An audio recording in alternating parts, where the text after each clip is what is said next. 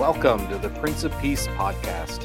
We're here to grow in faith, connect in community, and serve the world. Thanks for joining us. We hope you enjoy.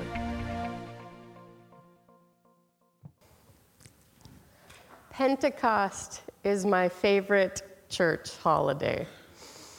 And I mean that. More than Christmas, more than Easter, more than Advent and Lent, Pentecost is the holiday where the Holy Spirit sets the church on fire and says, I gave you different gifts. How are you using them to share in God's mission? And I say this as someone who's never thought they've had many traditional ministry gifts. As I was growing up, my understanding of pastors was that they were quiet, calm, serious. They were all really good at the administrative part of church and liked going to meetings, and they didn't rock the boat. They had gifts like thinking before they spoke, knowing all the right answers, and confidence in public speaking. I did not have any of those gifts. I was too curious, asked too many questions, even as a small child. I was very bad at being in meetings, and I kind of hate public speaking. I was none of the things you wanted in a pastor. I remember when I started working at a Lutheran summer camp while I was in college, and nearly every one of my peers seemed to be working towards education degrees or outdoor ed degrees or religion degrees. And I was going to school for art. This happened when I started seminary, too, when the class I joined was filled with more religion majors, people who were teachers in their first careers, people who switched from public service careers, and people who worked in the church already. And I went to school for art. My gifts did not quite match with everybody else's. I find the ways in which the Holy Spirit appears telling, particularly fire. Fire was obviously an essential part of life in the biblical world and still holds an important place in the world today. I think of fire as a particularly special part of a social gathering around a campfire or a bonfire with loved ones, or fireplaces in the center of a den or a living room. My parents never had a fireplace when I was growing up, but my grandparents did. And when I think of that fireplace, the first memory that comes to mind is my auntie wrapped in about 3 different blankets and 8 pairs of socks, smushed as close to the fireplace as she could get, because northern Minnesota in January was a little too cold for her. I think of Christmas morning, opening presents, eating brunch, watching the dog curl up by the fire. And Easter, too. Sometimes the fireplace was on when we joined my grandpa to watch Charlton Heston in the 10 Commandments, which was his favorite part of Easter. And sometimes the fireplace was on at Easter because I grew up in northern Minnesota. I think of that fire, and I think of my family and the communities that have gathered around the warmth and brightness and peace of the fire. And in a way, called by the Holy Spirit, that's what we're doing right now. Gathering together and getting the opportunity to feel the love and peace of God. When studying the gospel for today, Jesus, speaking of peace, reminded me of a verse a little earlier in John, where Jesus says, "My peace I leave with you, my peace I give to you. I do not give to you as the world gives. Do not let your hearts be troubled, and do not be afraid." This is one of the only Bible verses I have memorized, because memorization is not one of my gifts. And the only reason I remember it is because it was the theme verse of my second summer ever working at a Lutheran church camp. It was in that summer, the summer of 2013, where 5 of the staff were in a car accident. 2 got away with some scrapes and bruises. 1 had a broken arm. 1 was found in critical condition. And 1 young woman, Libby, passed away. The accident happened halfway through the summer at Camp Vermilion, a beautiful camp on a huge lake in northern Minnesota, and it shaped the rest of our time together as a staff. The theme verse of Jesus giving peace became our staff mantra. We used it as we waited to find out if our friend in critical condition would survive. And he did, and he made a full recovery.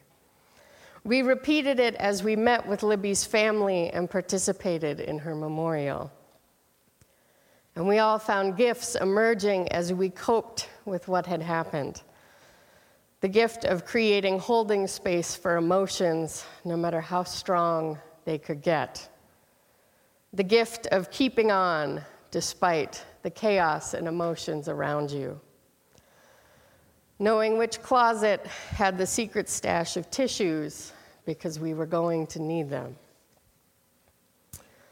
I was one of the people invited to help spread Libby's ashes out on Lake Vermilion one afternoon in July. And it was on that boat trip that I learned my first official pastoral lesson. You do not spread ashes with bare hands on a hot day. Your hands will be sweaty, and the ashes will stick to your hands. You then feel bad, rubbing your dearly departed friend off your hands and into the lake. As soon as we got off the boat and my feet hit the dry land, I immediately spun towards the pastor who led the service, a dear friend of mine. Why did you do that? That was terrible, and I'm never going to forget it. And he sputtered and finally replied some version of, "She wanted to stick with you."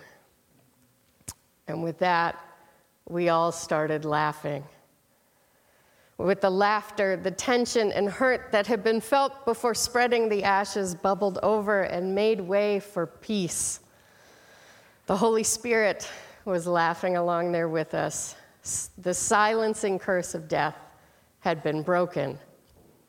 The Holy Spirit led us to share in the greatest gift the Spirit gives us, the gift of community. Stronger than humor, stronger than humility, stronger than any mistakes we might make. In that moment, we were reminded that the Holy Spirit brings us together in the body of Christ, and death could not stop the love that God had for each and every one of us, the love that brought us all together. The greatest gift the Holy Spirit shares with us is the gift of community, being together and sharing in the love of God and the company of others. Your gifts are meant to be used in community with other people, for other people. The reason the disciples can suddenly speak different languages is so that they can reach out to all the people who were celebrating the Feast of Weeks when the event of Pentecost happened. They can now share the love of God shown through Jesus Christ with all people. Every person at the festival can now be reached in a way that they understand. No one is excluded, and no one's gifts are excluded. There are times where you might look at a situation and go, maybe my gifts don't fit here. And you might be right. I know teachers who are fantastic at handling snarky teenagers and teaching them higher level information, but they freeze up if they show up around a preschooler, and vice versa. Some people are amazing with little ones, but don't get along well with the high schoolers. And that's okay, because no one is expected to have all of the gifts. Your gifts will fit in somewhere. We'll figure it out. All gifts can help lead others to the gift of peace in Jesus Christ. Because that's the thing, isn't it? There aren't any good traditional ministry gifts, because all gifts are ministry gifts. My gifts didn't match up with my peers at camp or seminary because they weren't supposed to. I was there sharing in the love of God with the gifts I was given. I don't play guitar or climb the rock wall or identify edible plants or understand complicated theology quite as well as my peers. But I have my own gifts I've found along the way. Last summer, when I was recently a chaplain at camp, I was up to 10 years older than some of the counselors, which meant I had the gift of experience and the mom voice needed to stop some of these younger counselors from making choices they didn't want to make. I learned about my gift of strength as I listened to and supported others in carrying their burdens, even as I managed my own burdens. And in seminary, I learned more about a gift that I like to call fun communication, for lack of a better term, pulling in the skills I learned going to school for art and working in theaters to make videos that are fun to watch and hopefully memorable, to find ways to communicate with people that aren't boring. At the end of the service, one of the announcements is a stop-motion video I made with Leah Green and Annabelle Toms. All gifts are ministry gifts. It just may take some time to figure out where they fit. And I know there are places now for pastors who are calm, serious, and adore public speaking. And there are places for pastors who ask too many questions, don't know all the answers, and still don't like public speaking. The Holy Spirit will help you find your way. The Spirit calls you and gives you gifts that are unique to you, and all gifts can be used to guide toward the peace that is found in Jesus Christ. All gifts are here to work together. How are you using your gifts to share in God's mission? And what are the gifts that have been overlooked, thinking that they're not traditional ministry gifts? The Holy Spirit gives us each different gifts and are all part of the ministry of bringing people to God's love and peace through Jesus Christ. Amen.